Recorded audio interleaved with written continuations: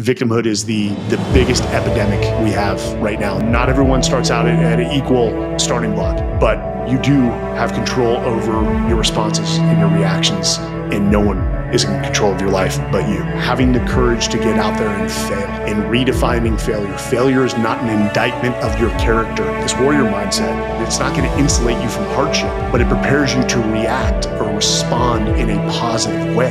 I think with age, wisdom, and maturity, you realize that moderation is the key.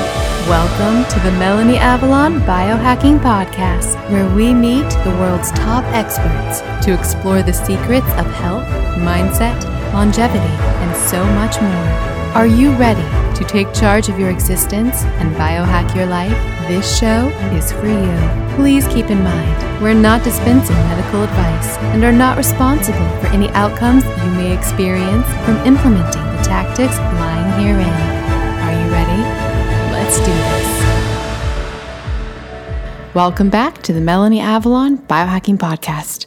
Okay, friends, you are in for a very inspiring episode today. Mike Sarraille is just so incredible and so encouraging and motivating when it comes to being a true warrior in your life. Reading his book, The Everyday Warrior, really made me want to take my game to the next level, and we talk about so many things in today's episode that I am very passionate about. Things like why self-care is not selfish, how to combat the victimhood epidemic and actually take agency over your life, the concept of Machiavellianism, and do the bad guys sometimes win? Yes, they do. The difference between a fixed versus growth mindset, the role of planning in life. You guys know I am all about planning. Love, action, and apathy, and so much more.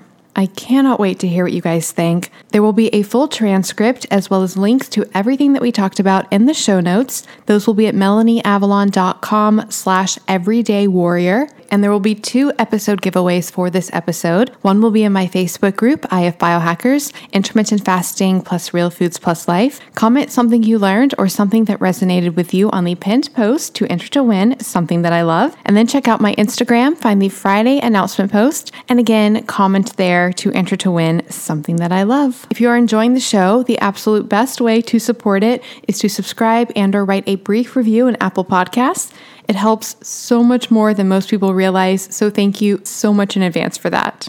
I have a very exciting announcement, friends. I have officially launched a TikTok channel. I've been on Instagram for a while, but it is time for TikTok. And with the channel, I'm going to be posting daily, very high quality, awesome biohacking content, tips and tricks, things from my life. And I really want to bring the glam to biohacking because I feel like biohacking can be very male-centric or focused on a certain type of person, and I just want to break that stereotype and bring all the sparkles. So please join me there. My handle is Melanie Avalon Official. Please let me know what you'd like to see from me, what you think of the content. I do feel pretty shy about it, so please join me so that we can be friends and just go on the most epic biohacking adventure. Okay, friends, Spirulina update. It is still coming. I know it's been taking a while. It's just because I want to make the most ideal Spirulina tablets on the market, ones that are tested for purity and potency and to be free of all pesticides and just the highest quality.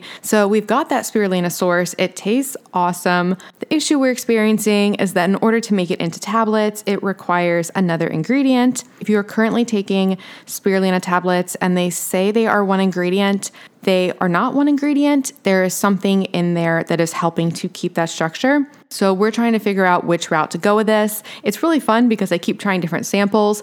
I think I know which one I like the most, but we'll see which one I end up picking. Either way, I really love the taste of our Spirulina. It doesn't taste fishy or algae-y, and I really experience the benefits. So stay tuned for that. In the meantime, you can get my other Avalon X supplements at avalonx.us. Friends, have you jumped on the serapeptase bandwagon yet? That's what I launched with, and to this day, it continues to be my most favorite supplement ever. It's a proteolytic enzyme created by the Japanese silkworm. When you take it in the fasted state, it actually breaks down non-living problematic proteins in your body, so it can help address an array of issues. Like I said, it will clear your sinuses, calm inflammation. It may help reduce cholesterol. Studies have shown it can break down amyloid plaque. It can help alleviate pain, and so much more. I take it daily. It is one of the most important supplements in my arsenal. This is the new year. Start it off right. Get some serapeptase. You can get 10% off with the coupon code MelanieAvalon, as well as a 20% off code when you text AvalonX to 877-861-8318. That's AvalonX to 877-861-8318. Those codes will also work with my fantastic partner, MD Logic Health. For that, go to melanieavalon.com/MDLogic. And of course, all of my supplements I formulated to be the very best on the market. They're tested multiple times for heavy metals and mold. They're free of all common allergens as well as problematic fillers, which goes back to that whole spirulina formulation issue I was talking about. They come in glass bottles to help prevent leaching of plastics into ourselves and the environment, and we even use the minimal amount of stickiness required for the labels to help with our environmental impact. To get these fantastic products, go to avalonx.us and definitely get on my email list so that you don't miss the spirulina launch special. For that, go to avalonx.us/email list. Another resource for you guys. If you struggle with food sensitivities like I do, you have got to get my app Food Sense Guide. It's a comprehensive catalog of over 300 foods for 11 potentially problematic compounds. These include things you may be reacting to, like gluten, lectins, FODMAPs, histamine, oxalates, sulfites, thiols, whether or not something is a nightshade, and so much more. It even includes autoimmune paleo AIP status. You can learn about the compounds, create your own list to share and print, and finally take charge of your food sensitivities. It is a top Apple app, often in the top 10 for the Apple food and drinks charts. And friends, get it now because I'm going to be updating it to a subscription basis soon. So you definitely want to get grandfathered in for life at one super low price. With the subscriptions, by the way, I'm going to be implementing some pretty cool features, so I need to do subscriptions to help support that. So like I said, get it now before we change to subscriptions. You can get it at melanieavalon.com/foodsenseguide. And one more thing before we jump in. Did you know there are over 1,000 compounds found in conventional skincare and makeup in the US that have been banned in Europe due to their toxicity? If you are using conventional skincare and makeup, you are directly putting into your bloodstream toxic compounds, including obesogens, which can literally cause your body to store and gain weight. So if your diet's not working, you might want to think about what's happening with your skincare and makeup, as well as carcinogens linked to cancer. I'm not making this up, and just endocrine disruptors in general, which mess with our hormones. Thankfully, there's an easy solution to this. There's a company called Beauty Counter, and they were founded on a mission to change this. Every single ingredient is extensively tested to be safe for your skin, so you can truly feel good about what you put on, and their products really work. I am obsessed with their overnight resurfacing peel, their vitamin C serum. They have shampoo and conditioner, skincare lines for every skin type, and incredible makeup. It's so amazing that Tina Fey actually wore all Beauty Counter makeup when she hosted the Golden Globes. So yes, it is high definition camera ready. You can shop with me at beautycounter.com/MelanieAvalon and use the coupon code CLEANFORALL20 to get 20% off site-wide. You can get the latest updates from me, specials, sales, samples, and so much more on my email list. That's at melanieavalon.com/cleanbeauty. And you can join me in my Facebook group, Clean Beauty and Safe Skincare with Melanie Avalon. People share product reviews and their experiences, and I do a giveaway every single week in that group as well. And lastly, if you're thinking of making clean beauty and safe skincare a part of your future, like I have, I definitely recommend becoming a Band of Beauty member. It's sort of like the Amazon Prime for clean beauty. You get 10% back in product credit, free shipping on qualifying orders, and a welcome gift that is worth way more than the price of the year-long membership. It is totally, completely worth it. And I'll put all this information in the show notes. An important announcement, friends. My EMF blocking products are coming. Make sure you don't miss the launch special. For that, get on my email list at melanieavalon.com/EMF email list. EMFs are actually classified by the IARC as a group 2B, possibly carcinogenic to humans. These are such a problem. We are exposed to them through our Wi-Fi, our cell phones, our AirPods, and they are linked to so many health issues, including anxiety, migraines, headaches, even fertility issues. This is such a problem. Thankfully, you can address your EMF exposure. I'm going to help with that with my Avalon X EMF blocking product line. So again, get on my email list at melanieavalon.com/EMF email list to check that out. All right, without further ado, please enjoy this fabulous conversation with Mike Sarraille. Hi, friends. Welcome back to the show. I am so incredibly excited about the conversation that I'm about to have. I'm excited when I record a little bit of video because it's a rarity for me, but I just simply had to meet today's guest on video because I feel like I already know him. He is a great friend, colleague, fellow SEAL with somebody that my audience is probably familiar with, which is Dr. Kirk Parsley. I've had him on the show, I think like 4 times now. So I'll put links to that in the show notes. That's a lot of good stuff on sleep is usually the topic for those shows. But I am here today with his dear friend, Mike Sarraille, who is just get prepared for epic motivation of all motivations. He does so many things. So like I mentioned, he is a Navy SEAL. He also is the host of the Men's Journal Everyday Warrior series. It's a podcast series. The Everyday Warrior is his thing, which speaking of, he has a new book out called The Everyday Warrior, a no-hack, practical approach to life. Friends, I read this book and I said the word inspiring already. It is very inspiring. We're going to dive deep into it, but it just really goes into all the things that a person can do in life to be a warrior. And by warrior, I don't necessarily mean, Navy SEAL level, but just a warrior in your own everyday life, taking agency. I'm excited to talk about that. Agency for your actions, the characteristics of perseverance and achieving goals and finding your tribe, and just so many things we can talk about. It doesn't even end there. Mike also has a documentary he's involved with coming out soon. It is about the 777 expedition. So I'm sure we will talk about that. He's also involved in, a lot of other stuff like philanthropic work. What am I leaving out? There's so many things. What's your main thing? People ask me what I do for a living.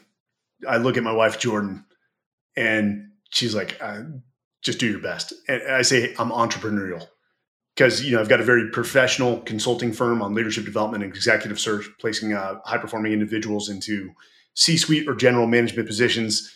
And then you've got this side where we go and jump out of airplanes into Mount Everest with all my buddies. I don't want to put a title on it because it's funny.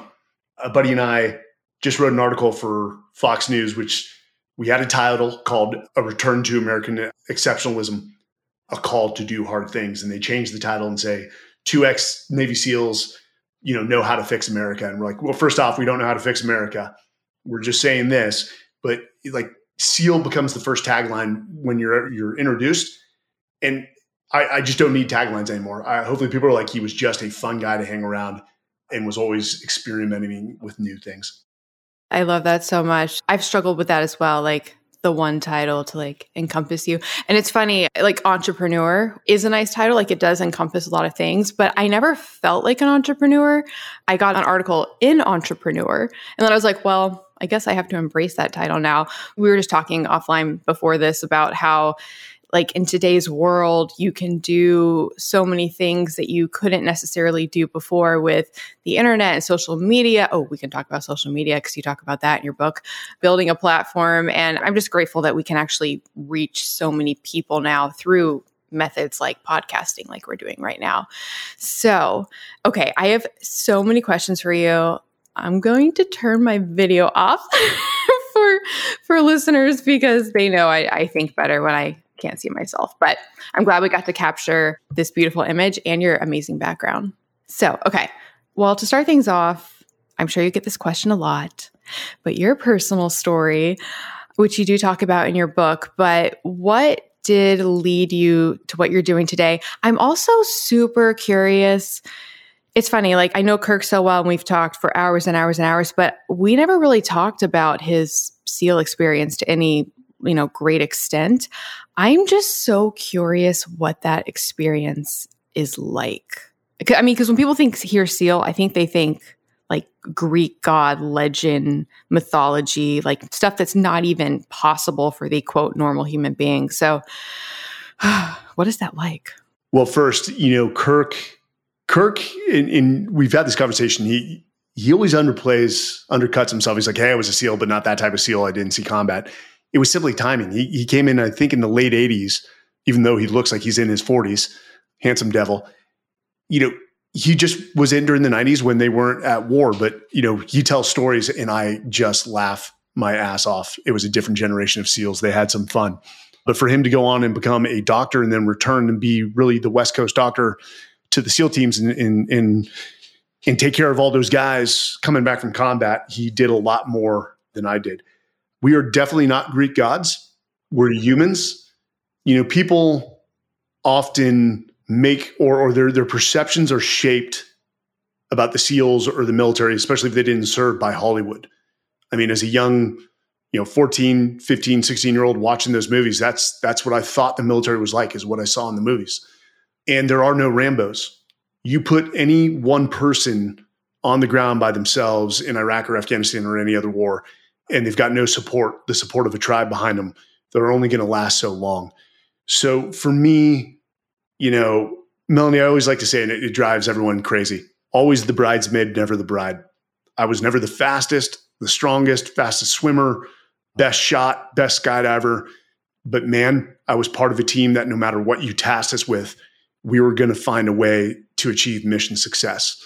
We didn't always get it right, but we usually got it done. And so I really liked the tribal aspect of the military, whether it was the SEALs, and I actually started out in Marine Recon. I was a scout sniper. I loved those guys. You just put good people that all believe in a purpose and they know their why. And they all are growth minded, which is to say a warrior mindset. It's amazing what you can do. And so I'm thankful for the brothers and the sisters that I served alongside, and everything that they taught me has shaped and mentored me into the man I am today. There's still a lot of work to do, a lot. You talk to my wife, she would go on for days about all the things I need to fix, and she's not wrong.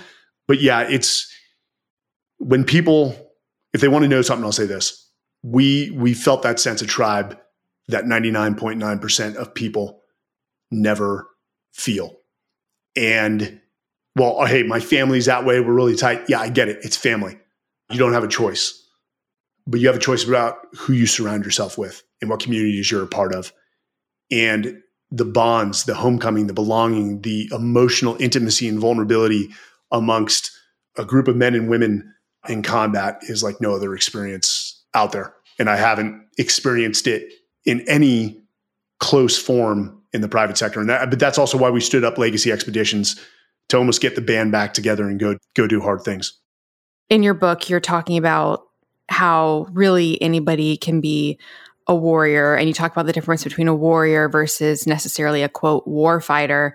I'm curious, with your experience with the SEALs, out of everybody who starts the program and then becomes a SEAL, do you know that percent? Yes. So I've seen a variety of figures, but it's roughly between 75 to 90% attrition rate, depending on circumstances. Roughly each class has about 250 young men who are all amazing individuals. And they usually graduate anywhere from 25 to, I think one class started with 250 and they graduated 8. So, you bring up an interesting point. You have my gratitude to anyone who makes it through SEAL training. They've gone through something very difficult. They've shown something that you have to show in order to get into that community. Resilience, team ability, the no quit attitude, the warrior mindset. But as you mentioned, in my opinion, and I'm not saying I was a warrior, I strive to be. Not everyone was a warrior within the SEAL teams. Some of them were great war fighters, but some of them did lack character. And people want to paint, oh my God, that guy served 6 years in the SEALs, and then, hey, this guy served 20 years in the SEALs. There's a difference. Performance is not standard across the board. You have some SEALs who, quite frankly, are just not very good at their job. And then you have SEALs that are just awe-inspiring. And they're the top percentage of SEALs. I mean, Heraclitus, who's a pre-Ionian philosopher, and I wrote about it in the book. And this is a guy, we're talking generations ago in history, said on the battlefield, there's 100 warriors. 10 don't deserve to be there. 80 are basically targets. And then 9. God bless those 9, for they make the battle. But one brings us home. So he just basically said that 10% of the 100 men are true warriors. And what I've seen is that percentage is pretty accurate. I mean, you look at Power's Law, which basically says, in layman terms, an overwhelming majority of your outcomes are driven by a very small percentage of your workforce. Wow. Okay. So this is my question. So like, are people born, is that 10%? And then that ultimate 1% that brings you home, is that something we're born with? And if so, like, could anybody become that percent or not? I mean, so the nature versus nurture argument, I tend to put a percentage on it, like 90% nurture, 10% nature. Yes, are we born with certain physiological characteristics that have been passed down within our DNA? Absolutely. Somebody's going to be 6'4". They put on muscle easier than other people. They metabolize fat. Yes, that exists. But that only takes you to a certain point. And the interesting thing I did enjoy about, the basic reconnaissance course, which is where guys go to trap for Marine recon and in SEAL training, is that the most physically fit guy who everyone thinks is going to make it all of a sudden rings out, drops on request 2 weeks into a 6-month to 12-month program. And then all of a sudden the guy, and this happened to me, I wrote about it in my book, The Talent War. There was this little Korean kid, first generation American, and I'm coming from the Marine recon community. There's no way I'm quitting BUD/S because I'm representing the Marine Corps, even though now I'm technically dressed in a Navy uniform.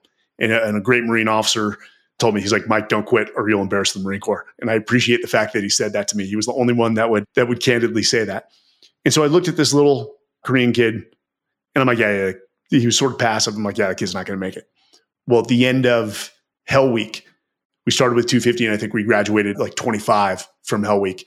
And there's that little Korean kid. I couldn't be more wrong. As life went on, we ended up at the same SEAL team where I watched him earn a Silver Star, then went back to the Battle of Sadr City with him where I watched him earn a Bronze Star for Valor. And then he went on to, the Navy sent him back to school where he got a 3.98 in mathematics and then went to Harvard Medical School. And then after a few years of being a Navy doctor, decided to apply for NASA, which I think is 18,000 applicants and they select 12. He was one of them. And now he, Navy SEAL, Silver Star, Bronze Star, Harvard educated doctor, NASA astronaut, actually just completed his Navy aviation wing. So now he's a pilot.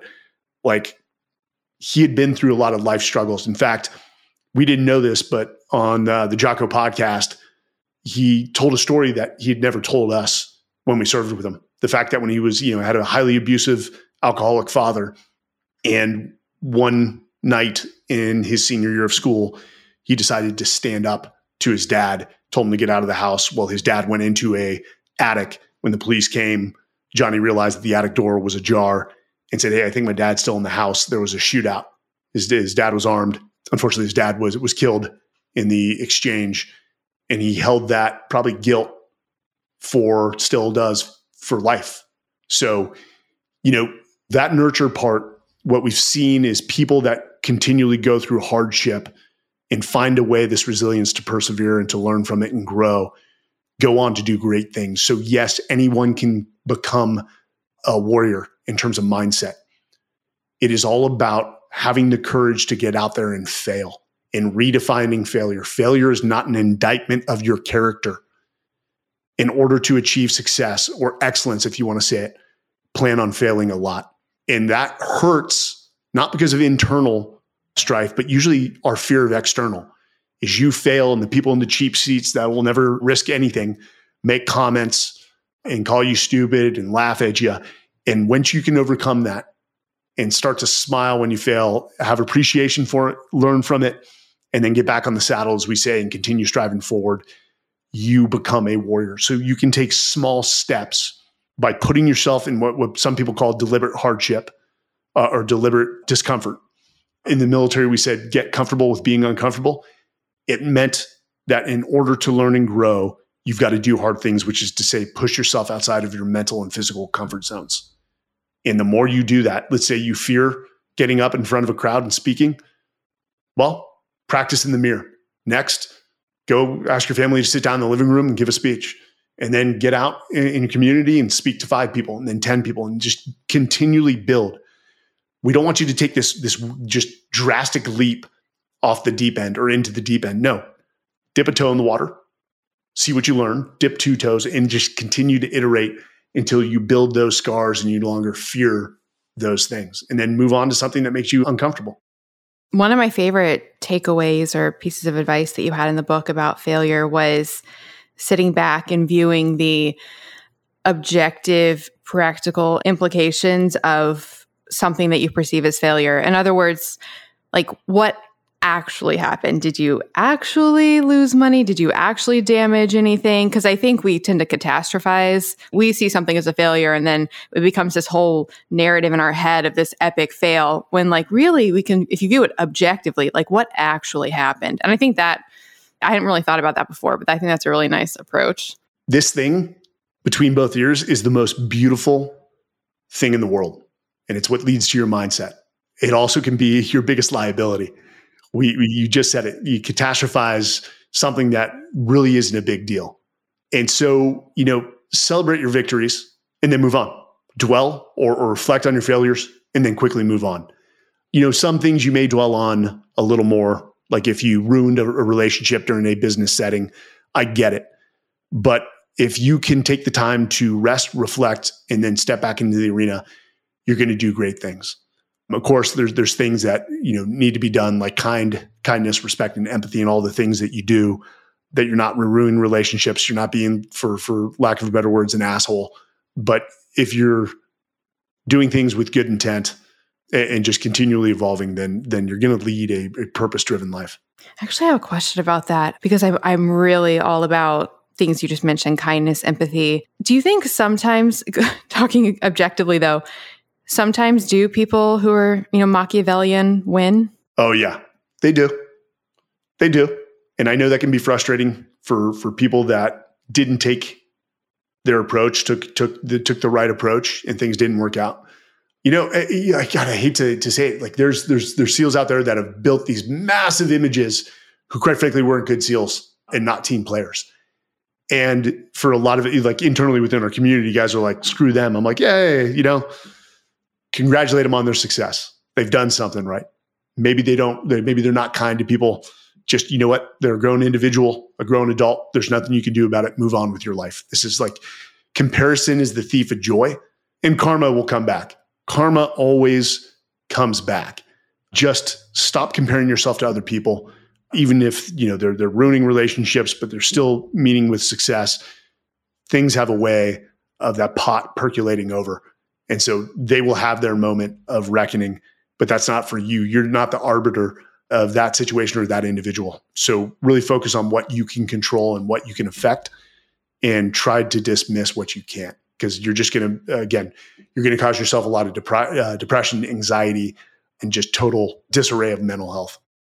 Yeah, and that taps into a larger theme of the book and a personal passion of mine. I was talking about this as well before the recording, which is just the role of agency, control in your own life, not playing into the victimhood epidemic that we have today. What are your thoughts on all of that?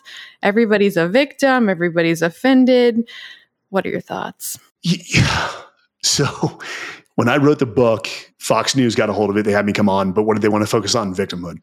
There is, and I think victimhood is the biggest epidemic we have right now. And there's some very bad narratives out there. I can assure you, you don't have less because somebody else has more. And to actually believe that, to buy into the victimhood mentality, which is attractive, which means you can just play the victim card and you have to put no effort in and nothing is your fault, the end, is dangerous. And you, as you just said it, to play into that victimhood, you deny your agency, control over your life. You are in control of the majority of the outcomes in your life. Now, when you have, and I call the victimhood is really a fixed mindset, this growth mindset, this warrior mindset, even though you have it, it's not going to insulate you from hardship, but it prepares you to react or respond in a positive way. Something bad happens, like COVID victims are like, hey, it's not my fault. There's nothing I can do. Yeah, okay, you've just discounted your agency. Growth-minded people say, hey, this is a horrible situation. How am I going to make the best of it? How can I move forward? How can I thrive through adversity? Nobody could have planned on COVID. We're not placing blame on anyone, but you saw the difference between the two mindsets. And victimhood, victims love, misery loves company. That's what it is. And you see people, victims, attract other victims saying, hey, it's okay. It's not your fault. It's their fault. Come hang out over here. And you create this little toxic well where you collect everyone who wants to put zero effort in and just commensurate in their misery. And it's a horrible group to be around. And I got a lot of negative comments on the book, and I wasn't trying to offend anyone. And then some people reached out, well, hey, you don't know what it's like to be, a certain race in America. And I'm like, you know what? I don't, and I'm not saying that. And not everyone starts out at an equal starting block. And at no point did I try to ever say that I understand what it's like to be a Black woman in America. I'm not saying that. But you do have control over your responses and your reactions, and no one is in control of your life but you. Can we ever blame anybody else for our problems or for anything? Is there an exception? There probably is. Now, victims of crimes, yeah, I get it. But what I'm saying is look at the scenario of, hey, this person assaulted me and it's weighing me down. You have a decision. Let them control your life through that attack, that assault, or say, this was a horrible incident. This person took advantage of me. They caused damage, mentally, physically, but they are not in control of my life. The decision I make next is going to show them that they did not win. I won by learning, growing, and becoming a better human being. And quite frankly, if you look at all those scenarios, you see the difference between the two. It's interesting. I had a sexual assault experience with a massage therapist. And I'm actually really, really grateful that happened, because I got to turn it into, now I run PSAs on this show about it to raise awareness and encourage people to, speak out. And when it happened, I actually, I was on the fence about going to the police or not. And I did. And I'm so glad I did. And they took him to jail. And this was a year ago, but I actually just got an update about that case. But I think that's a good example of, something that was done wrong, but you have the decision after that, how you handle it and how it affects your life and how it affects other people's lives. And I really think everything you can turn around to your benefit in some way. Maybe that's a pipe dream. I don't know. It's just my perspective. Melanie, let me say this. First off, that kills me that happened to you. I wish that ever happened. Predators, I've got a very different approach to taking care of people that commit certain crimes. I've got a very, very different viewpoint of how to fix that problem in America. But that's predatory and it's disgusting. And I'm glad you found growth through it, that you won moral courage to go to law enforcement and do the right thing. And I'm sure there's a lot of women that have done that right thing and it still didn't work out in their favor and the systematic problems that we have there. But when I hear those stories perpetrated by men, they aren't men. They're predators, and predators have no place on this earth, in my opinion. Hi, friends. Do you want to come hang out with me and Dave Asprey and so many other guests I've had on the show? You simply must come to the 10th Annual Biohacking Conference, May 30th through June 1st in Dallas, Texas. And of course, I have a massive discount code for you guys. I went last year to the one in Orlando, and it was one of the most fun times of my entire life. I met and got to hang out with so many guests that I've had on the show.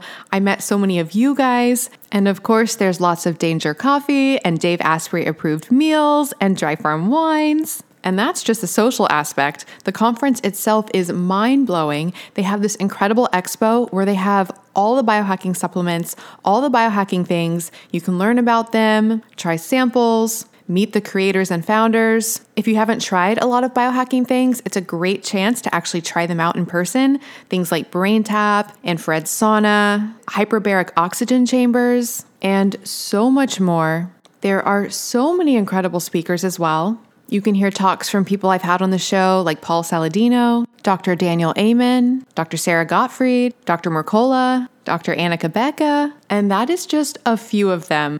I seriously had the time of my life last year, and I would love to hang out with you guys. And you can get 35% off tickets. Just go to melanieavalon.com/biohackingconference and use the coupon code BCMelanie to get 35% off your tickets. That's melanieavalon.com/biohackingconference with the code BCMelanie to get 35% off your tickets. This code can be used for general admission or for VIP access. Seating is limited. They do sell out. They sold out last year, so get your ticket now. And if you come, definitely let me know because I want to meet you. So hopefully see you guys in Dallas. MelanieAvalon.com/biohacking conference with coupon code BCMelanie. Get your tickets now. I'll see you guys there. Yeah. Well, thank you for, you're going to make me tear up. Thank you so much. But I can say that I'm grateful it happened because I think I've had so many people reach out to me through the show saying that something had happened to them and that they never felt the courage until they heard me talk about it to actually, even like way later, go back and, report it or, at least make a report. So it's been actually a good thing in my life. I'm grateful for it. Well, speaking of today's culture, well, actually one more question about the victimhood. Why do you think we have this epidemic? I do believe we were just on a podcast with a world-class climber. He just summited Everest for the 6th time. I think it was his 20th trip to Nepal. But we talked about walking from Lukla, which is known as the most dangerous airport in the world, to Namche, which is the highest city in the world, which is a beautiful route. And how you watch these Nepalese people, and some of them are the Sherpa sect, and you've got young children bathing in like 40-degree water, and they're looking at you smiling, where I would be crying sitting in that water. Or, they're walking 10 miles down these just the incline of these trails and the elevation gain and drop. They're hard people. We have become so, with the advent of, the industrial age and technology, we've become so comfortable and we've become entitled. Americans believe I am entitled to this. I'm entitled to a free paycheck. But this is all one because we've become very comfortable. And when you become very comfortable, you become entitled and stagnant. And there's some dangerous narratives out there. And I think it starts, with education of our youth. Our youth is always the solution to our biggest problems, and always just investing in the next generation to become better than us. That's the whole point. That's a term I call the legacy of leadership. And we're not instilling the right values in our children, where these things come where like everyone gets a trophy. No, not everyone gets a trophy. And again, that's not an indictment of your character. If you don't get a trophy or not, it's not saying that you're not good enough. It's saying that, hey, you didn't achieve success on this go around. Try again. I was never the guy who like I said, was good at anything. Where some people they're successful almost every time. I'm the guy that has to do it 20 times to become successful. But we've got dangerous narratives out there, especially perpetrated by the media, that are just, again, pulling people into this victimhood category and creating just angry people who just will not get up out of their seats and take the right path, the hard path to embetterment for their lives. Do you think it's a wave? Are we going to oscillate back to something different, or do you think it's a downward spiral? So, if you went back to like the 60s, 70s, and probably talked to the World War II vets that were watching the Vietnam generation and the hippie movement, they probably thought the country was going to hell. I think every generation goes through that. We fortunately forget the history or our past very quickly. Everything goes through an ebb and flow. And I think right now we're in an ebb. And when something, unfortunately, when, you've got to have some catastrophic events for people to wake up and say, okay, hey, we're on the wrong path. We need to start heading in this direction. So I believe it'll course correct. I've got to have hope. And there's some things about this younger generation I really do like. They're seeing us bicker amongst ourselves, which we're not setting a good example. They're more financially sound. They're not living their lives in debt like the baby boomers, Generation X did, which I'm Generation X.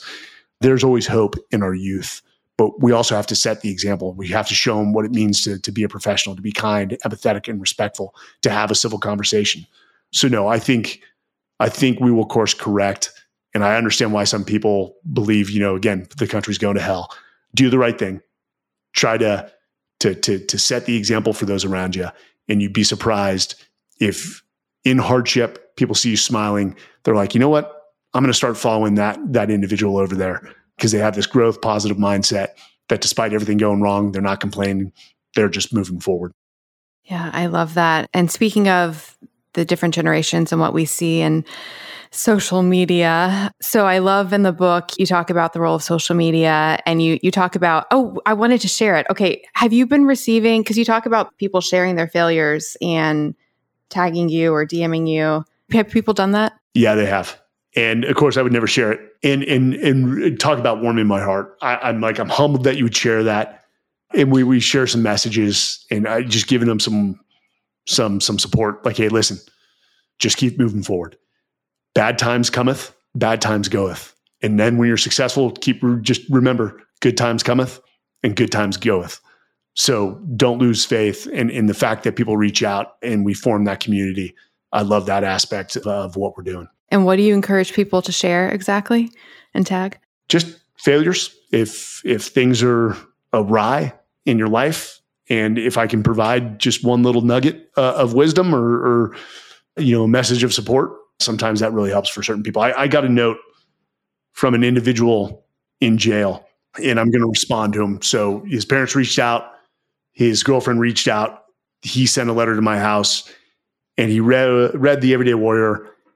I'm humbled that somebody who fell on hardship, partly self-inflicted, in prison, can read the book and say, hey man, I want to be better. I want to be different. When I leave here, I want to be on a path to recover my life. And so I owe that individual a lot of gratitude for, one, picking up my book, reading it, and then having the courage to send a letter and have his family reach out.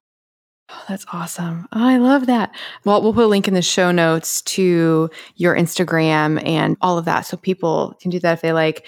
How do you engage with social media? Because you talk in the book about, the role of disconnecting and how we're oversaturated in the digital world today. What about people like you and I, where we kind of have to do it for our jobs? You literally say in the book, you say like, unless you're an influencer, ... I'm like, well. Yeah. And people are like, yeah, I've been called an influencer, and I've also been called a motivational speaker. And I'm like, I'm neither. I'm a leadership development professional.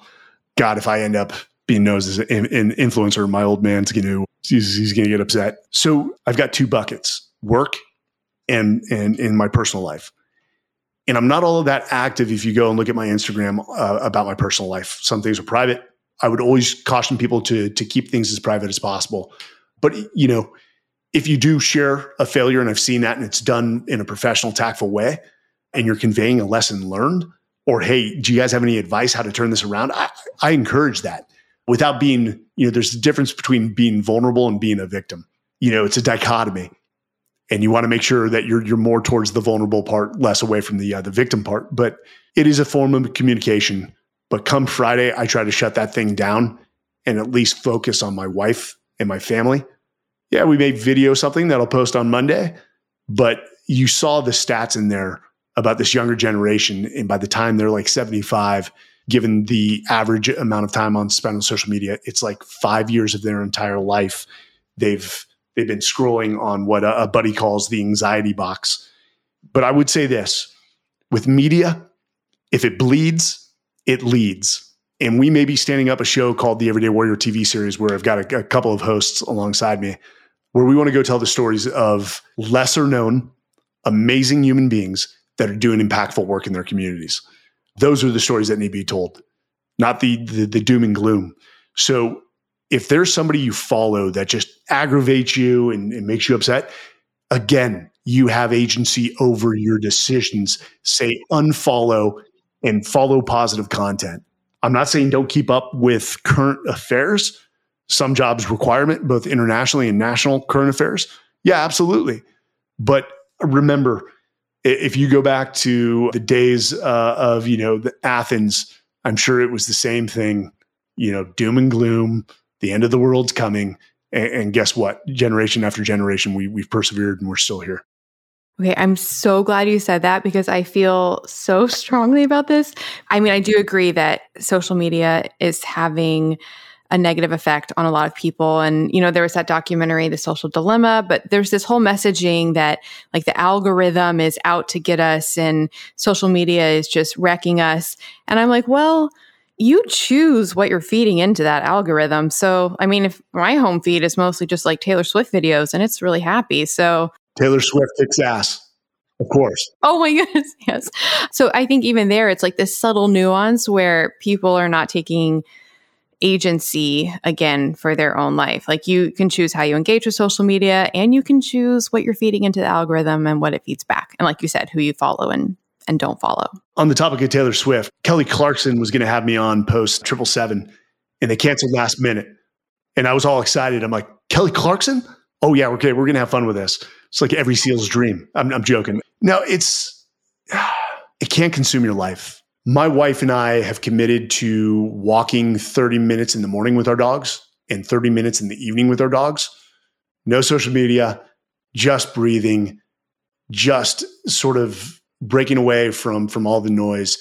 And it's amazing how just one simple little tactic can just relieve some of the anxiety. And I get depression, I get anxiety as well. Every human being. The book is not some prescriptive method that's going to make your life so great. You're going to suffer hardship. That's just life. But these small little, and I love it, like almost cognitive behavioral therapies, which we should be teaching our kids now in grammar school, given the mental health rates, is we should be teaching our kids cognitive behavioral therapies, techniques to minimize depression, anxiety, and prepare them for the hardships of life. And we're not doing that. And Dr. Luna Marquez just wrote a book called Bold Move. Rather than issuing antidepressants, which there's a time and place for that, let's teach them techniques that when you suffer hardship, let's work through breathing techniques. I mean, it's the same thing. When I was sitting on a MH47 with all 20 guys, and then there's another MH47, the lights are off, we're on our nods, we're going into a combat mission. I would sit there and visualize every stage of the mission. And I'd walk through contingencies, but I'm breathing, I'm visualizing, I'm walking through as the performance of the entire thing, and how that was so cathartic for me and got my mindset right. And people just don't have the discipline to step away from all the noise. You have to actually have the discipline to say, nope, I'm going to go walk around every 5 minutes at the top of the hour to make sure I'm getting my 10,000 steps in, which is, is important. Best way to maintain a positive weight is always get your 10,000 plus steps in a day. Kirk and I have talked about this. You look at society a generation ago where they had to walk everywhere. Obesity levels were much lower. Or, hey, at the top of the hour, I'm going to take 5 minutes to do some mindfulness techniques. I'm going to breathe. I'm going to visualize. Those small things, you start to see a compounding effect from them that make you just feel so much better. I could not agree more. One of my favorite things in life is the concept of boundaries and self-care. And what do you say to people who believe that self-care is selfish? There was a phrase, I took everything as gospel, as scripture, when I joined the Marine Corps, because I was in such awe of the men and the women that were in charge of me. There's a phrase called leaders eat last. And so I took that as gospel and always made sure that my guys ate before me. Or if I was a corporal, the lance corporals ate before me. And it was in the SEALs that had a really great master chief, a mentor, what we call a senior enlisted advisor. And he actually, he sort of yelled at me. He's like, that's driving me crazy. He's like, stop, some expletives, stop doing that. He's like, you need to go get to the computer and start your post-op. So go get your food before us because we know you got to get to the office. And I'd be exhausted and he would see it. And I'm like, I finally understood. He said, sometimes in order to take care of people and to be a better leader, you have to take care of yourself. And I'm not saying, oh God, I'm such a good human being because I was so selfless. I wanted my guys to see through my actions that I was always putting them before me. And sometimes it ran me into the ground to the point where guys had to tap me out. I had some things going on in my life. It was affecting my performance. I was going through a divorce. I didn't want to admit that to my guys. And finally they said, hey, what's going on? Stop lying to us. I say, hey, I'm going through a divorce. And they said, okay, we're going to take things off your plate for the next month or two because we're deploying in 4 months and we need you at the top of your game. That was very late in my career, actually my second to last deployment. And you would think now all this wisdom that I would know that I need to break away and admit that I need help, and I still couldn't do it at that time. So departing from the military and going through a downward spiral of losing my tribe, my identity, my mission, and also survivor's guilt. There's been a lot of reflection with the help of a mental health specialist, a clinical psychologist, in helping me work through what's important, finding my mission again, my purpose, who am I, which is a question we all struggle with. So I'm grateful for the people in my life to have taught me sometimes you need to take better care of yourself in order to take better care of your kids or anyone else.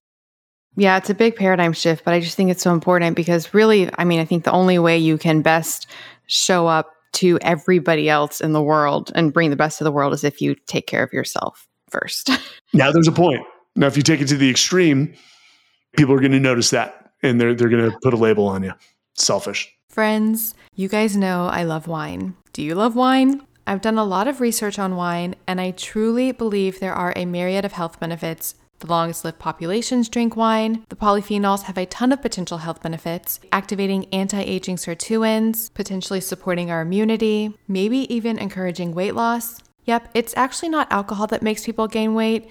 It's what they eat when they drink. But if you want all of the benefits of wine, the type of wine you're drinking is key. Conventional wine in the US is often full of toxins. We're talking things like pesticides, mold, and additives, dyes, colorizers, artificial flavors. Have you even seen some wine that says vegan? That's because conventional wine isn't even necessarily vegan because of the additives. I am obsessed with a company called Dry Farm Wines. They're not a wine producer, but rather a wine investigator. They go all throughout Europe and they find the wineries practicing organic practices, and then they test those wines to make sure the wines are, wait for it, low alcohol, low sugar, free of toxins, free of mold, and truly supportive of your health. I'm obsessed with Dry Farm Wines. One of the most fun things for me as a wine lover is you get mixed boxes of wine, and it introduces you to varietals from all over the world. The wines taste amazing, and you can say goodbye to hangovers. If you think you can't drink wine, you've got to try Dry Farm Wines. I am obsessed. You can get a bottle for a penny. Yes, a penny. Just go to dryfarmwines.com/MelanieAvalon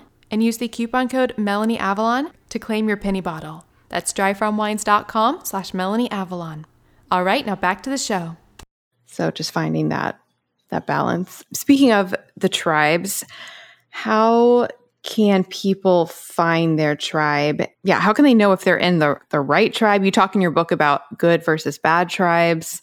What even is a tribe? So, your tribe, and sometimes people belong to multiple tribes. That's okay too. I'm not advocating against that. That's okay. Sometimes you have a professional tribe, you have a sort of casual, friendly tribe. Ultimately, ask your question, are these people making me a better person? Are they pushing me outside my comfort zones in a positive, healthy way? It goes back to that Proverbs, iron sharpens iron, so as one person sharpens another. That's what I've always sought to surround myself with Kirk Parsley, with John Welborn, with guys like Nick Cush and Andy Stumpf, who always say, hey, no, you can do better at that, man, or hey, you didn't do that well, who would be very candid, or who always propose, let's do some hard things. And that keeps me off balance. It keeps me uncomfortable, which hopefully keeps me growing. But if you're part of a tribe that wants to go to the bars every Thursday, Friday, Saturday, and Sunday, while they may be fun to hang around, ask yourself, is this instilling positive foundational habits for me to be successful for the rest of my life? Because at 35, if you're unmarried, yeah, that may be fun, but is that going to be relevant or healthy when you're married with a wife and kids? No. So you've got to ask yourself, do these people stand for something good? Or are they trying to become better human beings?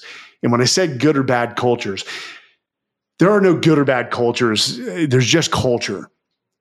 But ultimately, what do you stand for? Because the Taliban is a culture, and they're a highly effective culture, whether you want to agree or not.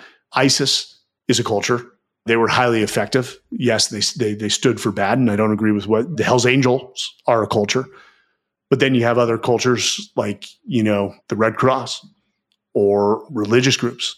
If you're part of a terrorist organization preying on the weak, I would say you're not in an ethically good culture, and you might want to reassess your priorities. That makes sense. I love when I read a book and I learn about a concept that I've never been exposed to before. It's very exciting. So I had never heard of a VUCA environment. I was wondering if you could tell listeners a little bit about that concept. Yeah, it's a military term: volatility, uncertainty, chaotic, and ambiguity. So volatility, uncertainty, chaotic, and ambiguity. And it's basically a combat zone, but it's also life. They're the same thing, especially at the speed at which people do business now. So we train and educate people to thrive in that volatile, uncertain, chaotic, ambiguous environment they call a combat zone.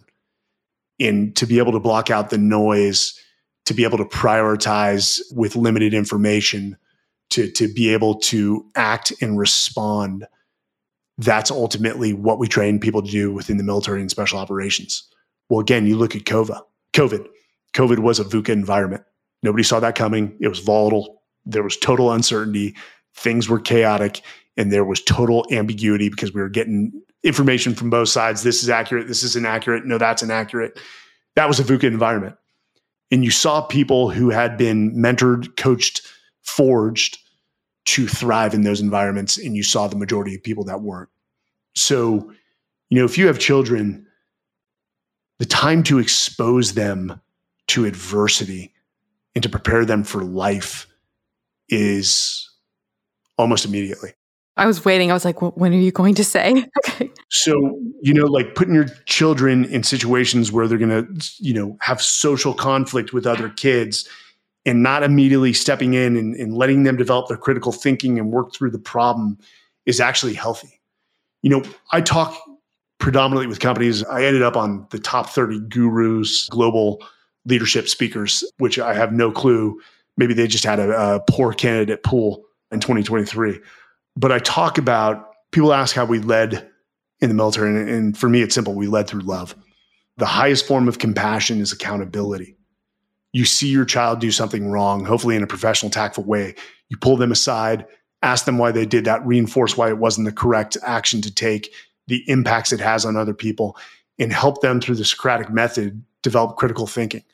Because at the end of the day, and that's no different than leading your men or women in the military or in the business world, is you want to make your people, your younger leaders, better than you are. And so at the end of the day, if you want to look at it from a parent perspective, I want to raise kids that are competent, good human beings that contribute to society, but more importantly, are able to stand on their own 2 feet, not to insulate them from failure, but to teach them that when failure happens, they have the critical thinking to reflect, learn, grow, and then continue moving forward. That's the whole point. So exposing, again, getting comfortable with being uncomfortable, exposing your kids to uncomfortable situations in a very smart approach and ramping that up slowly, followed by periods of reflection, you'll forge amazing human beings that are capable of more than you would ever imagine. Oh, I love that. And 2 thoughts there. Evolutionarily, I've read that, even play, like kids playing, the purpose of that is for them to experience, like mock versions of scenarios that could happen. So it's like kids are naturally, like they want to be, I think, experiencing this ambiguity and this complexity and everything. Yeah. I mean, you take kids on the playground and then put that next to a video of our national government, like Congress. You're absolutely right. They're acting both the same way, like children. So yeah, sometimes us adults don't evolve from how we act on the playground, but we put a professional title on it. It's actually quite sad. Talking about the role of love, I've also heard they'll say that the opposite of love isn't hate, it's apathy. And the interesting thing about that is apathy would be, in my opinion, sort of the opposite of action. So that kind of brings everything all together, and that love and action are sort of connected. I was just thinking about that connection there. So one of the things I say when I say we led through love in the military, and it took me a long time to realize this, I didn't care about the enemy. I didn't. Did I hate them? Yeah, at times, but that was sort of immaturity. They were fed some propaganda and they were doing what they thought was right. So I loved my men and women a lot more than I hated the enemy. And that's what drove my decisions and my actions on the battlefield. And unfortunately, you face an adversary and I'm going to kill the adversary before they can even touch my people. But that's not driven from hate. That's driven from love for my fellow men and my brothers and sisters. I've always thought it's a bit of a tragedy that we don't have more words for love like they do in the 4 Greek loves. I just feel like we need more words to describe it, because it gets all looped into this one like lovey-dovey, like vague. My wife and I have a word that means both love and hate, and knock it off. You're going to get a right cross. It's skogophos. And actually, when I retired, I had a trip I wanted to take. I always wanted to go to Iceland, and I never traveled in the military because the war was going on, and I never wanted to take the time to break away and miss something, which was unhealthy. So I never traveled other than to a combat zone. And so I went to Iceland. I was dating her at the time. I asked her to marry me in front of Skogafoss, which is one of their, most famous waterfalls. And so we often say, I Skogafoss you, but if you're doing something wrong, it's also Skogafoss. And it's the cutest is to stop. So that's amazing. Yeah, she's a amazing woman. So usually when I introduce myself, I say I'm Jordan's husband. Aw, no, I love that. Yeah, and I noticed on your Instagram, you only get so many things you get to put in that short little bio underneath your picture. Well, speaking of action and doing things and countries and traveling, what led to the documentary, the 777 documentary that you've been working on a lot? We did go skydiving in the Mount Everest region. We did it was a quick project, Drop Zone Everest. If people want to go watch that, just type in Drop Zone Everest. USA had it on their platforms, USA Today, Sports, Carbon TV still has it up. We've pulled it off certain platforms, but I love telling stories. I love telling other people's stories. And that's where I see myself moving in the future is, yes, because I was on the team for 777, was I, one of the 9 figures being, developed or followed? I am. But, I'm always more enthusiastic to tell the story of my brothers and sisters with a smile on my face and how awesome they are than I am to tell my own story. And so 777, I am narrating for that, but we're about to do this thing called Drake's Fury, where we're supporting 10 special operators. Only 6 of them will get to row Drake's Passage. But Dan Myrick is, again, directing, producing. I'm narrating. Is I get to tell the story of these guys. And that brings me more joy than telling me my story. So it's to tell the story of the living and then also to tell the story of our dead, those who selflessly gave their lives, even though they didn't know you, to protect your freedoms. You're going to be the official narrator, like the voice. Yeah, I walked into that. Dan and Christian Krempel, who's our partner in Legacy Studios, they're like, hey, dude, they tested Drop Zone Everest at several locations, and I wasn't there. And they're like, the people were in tears. They're like, you need to narrate these films. I guess I have a face for radio and a voice for TV. So I think that was a compliment. And I hesitatingly said yes after they said, hey, just do this. Let's give it a shot. And so.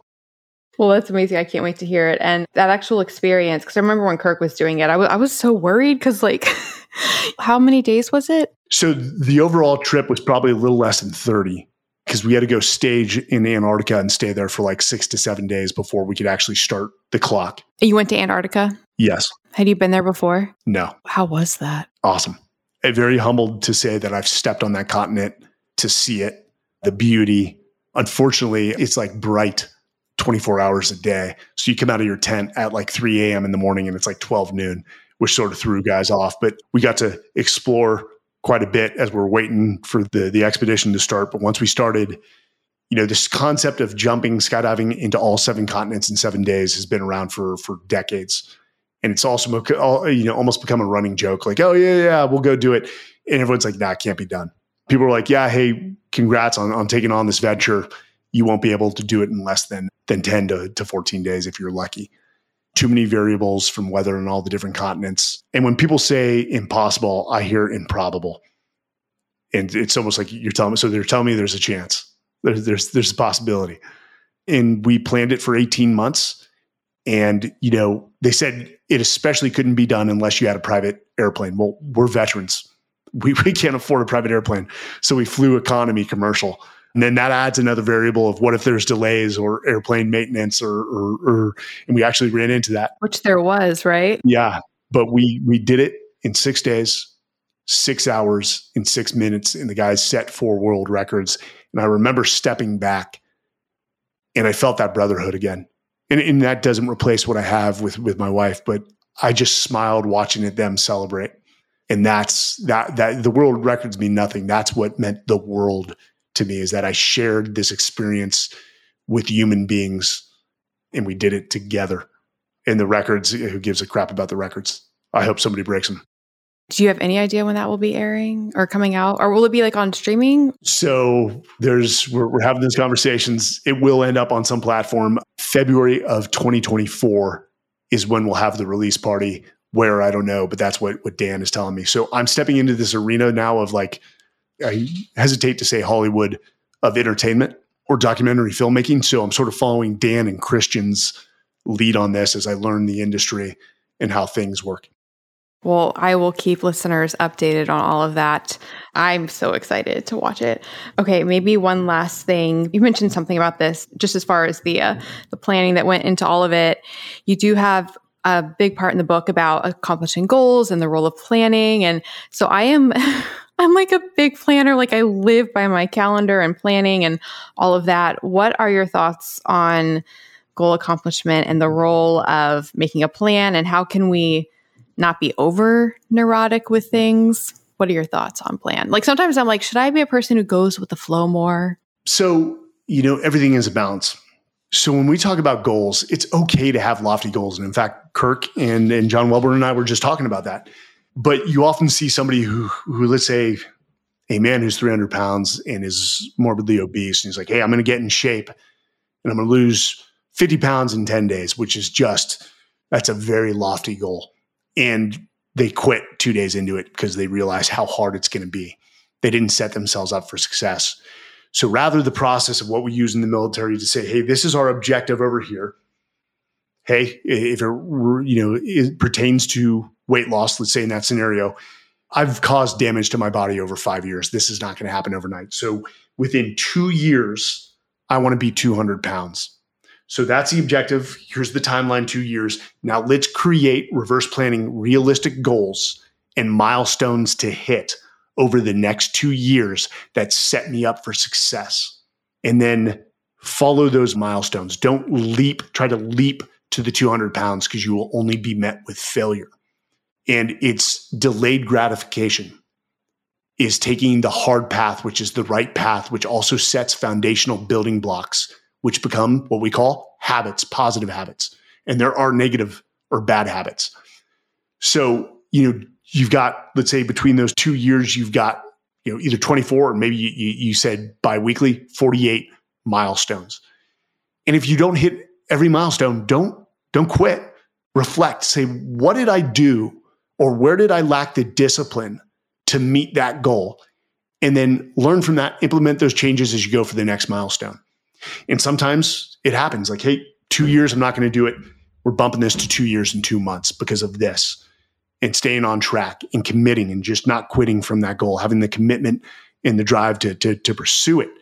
But Melanie, I say this, I use the example.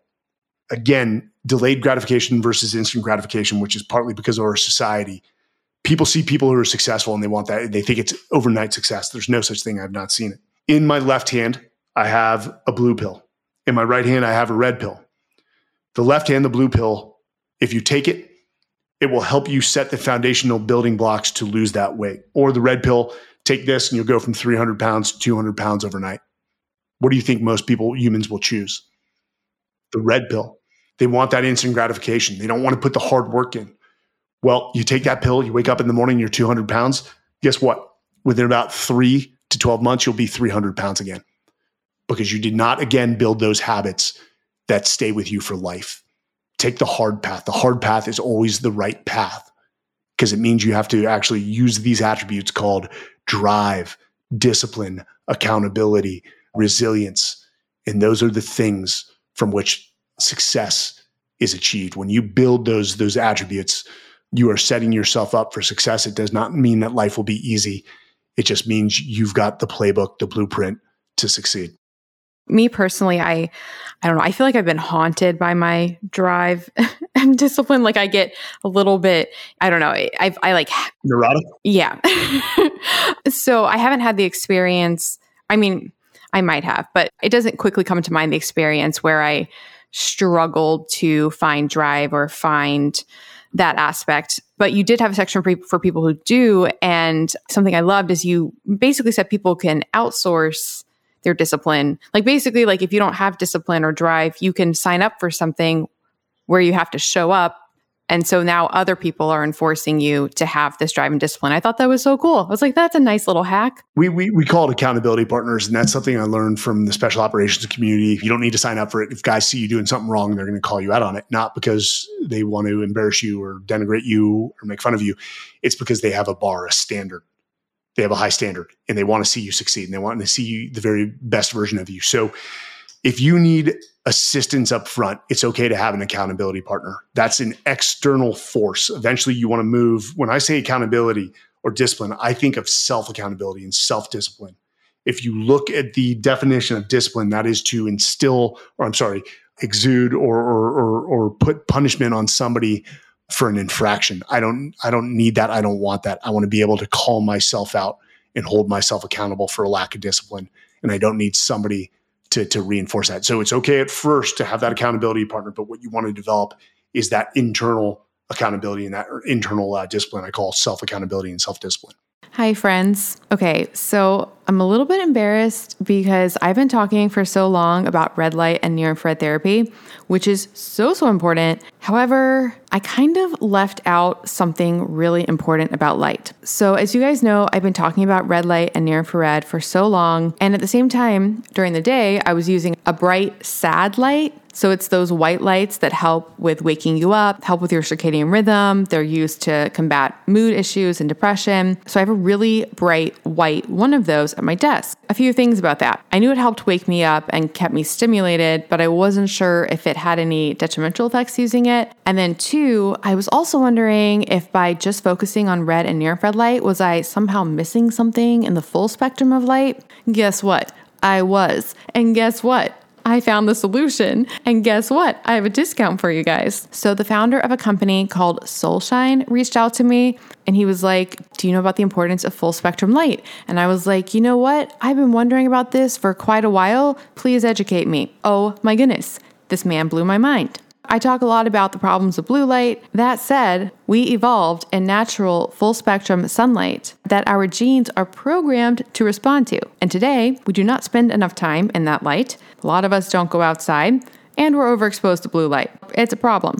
And then to make things even more problematic, the common sad lights that I was talking about that are bright white, they actually do not contain the full spectrum light. They filter out certain wavelengths, and they're high in blue light. So just like I thought, it was not doing my health many services. There is only one company I have found, or I guess that found me, that makes a full spectrum white light device. So the Soul light systems include the fullest spectrum of visible and invisible near-infrared light with traces of UV light. Yep, that's right, because you need all of that as well. Don't worry, it's not an exuberant amount that's going to cause a problem. It's just a tiny little dose that your body actually needs. You can use these lights to fix your circadian rhythm and properly stimulate your brain's suprachiasmatic nucleus, or SCN, in a way that it was supposed to be stimulated. It's kind of like the natural spectral diet. Because yes, you may be suffering from malillumination. Did you know that your entire bloodstream actually filters through your eyes in a relatively short amount of time? That's the only way your blood is exposed to the outside world. So when we expose our eyes to this light, it actually can have beneficial effects on our blood. That is crazy. It helps with skin, with mood. This is the light that I wasn't thinking about that we need. I love Soulshine's light therapy devices. I do use it in combination with my red and near-infrared light devices as well, so that I can fully bathe my body in the best light that is so helpful for my sleep, for my stress, for my metabolism, for my immunity, for my health, so many things. They have so many different device options. They have one that I love that kind of looks like a Juve, and I sit it on my desk, and it has options for the full spectrum light, which is that bright white light, as well as the near-infrared option. So what I do is I do a session of the full spectrum light in the morning, and then I run the near-infrared to help counteract the negative blue light around me. They also have stands with bulbs that you can get. I've been using some of those on my plants. I am just so grateful that Ken at Soulshine found me because I was missing out on such a key aspect of light and I had no idea. And you can get 10% off at melanieavalon.com/soulshine. That's SOLSHINE. With the code MelanieAvalon. So melanieavalon.com/soulshine, SOLSHINE, with the code MelanieAvalon for 10% off. It's really helped my mood, my energy, my sleep, so many things. I think you guys will love it. So again, go to melanieavalon.com/soulshine, SOLSHINE, and use the coupon code MelanieAvalon to get 10% off site-wide. And we'll put all this information in the show notes. Yeah. I love it. And then also, I don't think you talked about this in the book. You do have a large section on habits. Something I've loved that I've learned about habits, a nice reframe, is we get so emotionally wedded to our habits, and we have our quote good habits and our bad habits. And we think that we are always going to want, if we're struggling with a bad habit, we think we're always are going to want to do that bad habit. But technically the brain, like, it doesn't care about what the habit is. It just likes habits. And I find that so freeing because it means you can literally change your habits, and good habits can make you happy instead of bad habits. You just think that you like one more than the other. But once your brain changes, it's like down. It gets the dopamine regardless. There are so many times I use this example, like a downfall is this cookie company called Crumble. Oh, it is so good. It is so good. My wife and I, like, and she's got the discipline to be like, no. I'm like, no, I'm going to do it. And you eat, 2 or 3 of the cookies, and it is so good in the moment. But how do you feel afterwards? You're like, damn it, I feel horrible. Why did I do that? And so you've got to be able to, again, delay that desire for that short-term happiness to go buy that car you can't afford and just put it on debt. And then do you know how much mental strife you're going to have as those payments come in and you don't have the means to pay it? Yeah, I fall victim to that. There's moments where we lose our discipline. No one is disciplined 100% of the time. And I don't want, like, again, there's certain social media figures out there that are like 110% all the time. No, that's not even possible. No one can go past 100%, and nobody can maintain 100% for extended periods of time. You've got to take time to rest and reflect. We didn't send our soldiers to Afghanistan for 20 years. No, we sent them for 6 months. We bring them home. And then there was this rotation.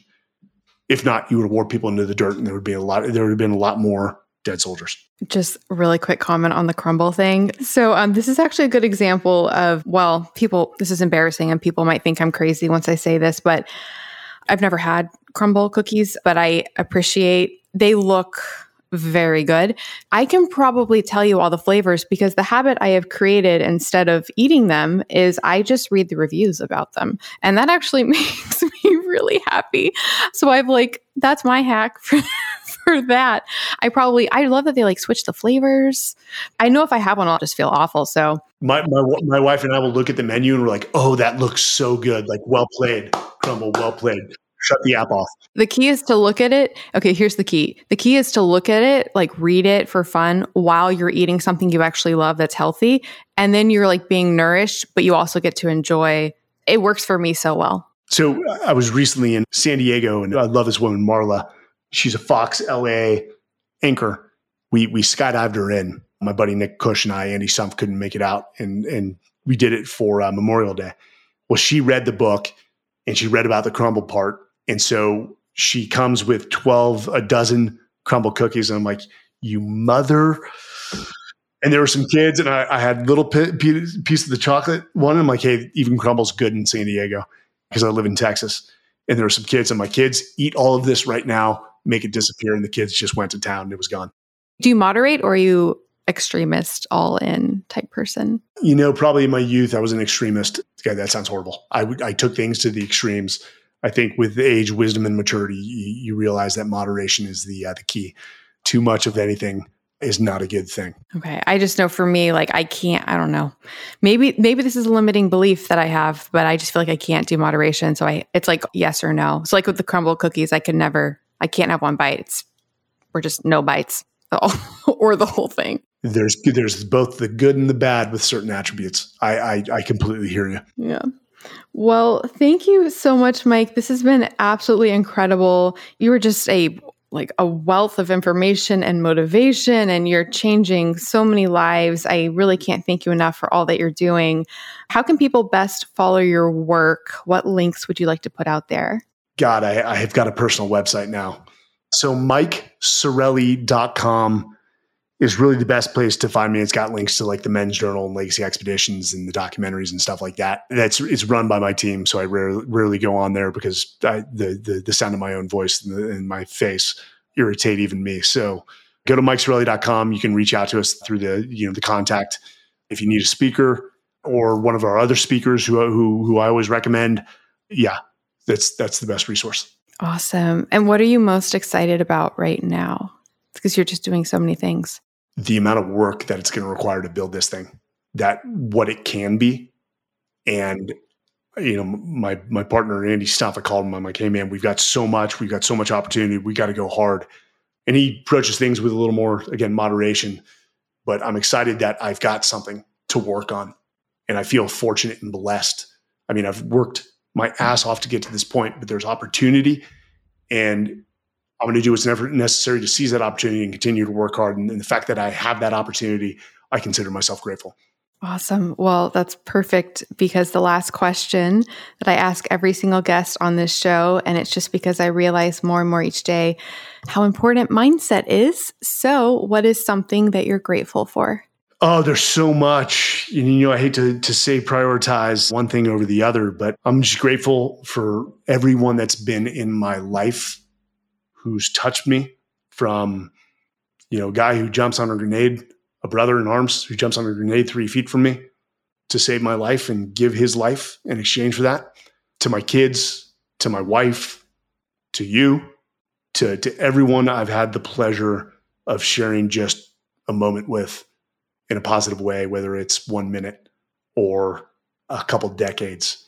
So I am who I said earlier, I am who I am because of everyone who's touched me and who I've touched and learned from. Awesome. Well, I love that so much. And this was just so wonderful. It was so nice to finally meet you. Like I was saying at the beginning, I feel like I already know you from just the past few months and watching all of your stuff and the brief conversations we have had. So thank you so, so much. I cannot thank you enough for all that you are doing for our world.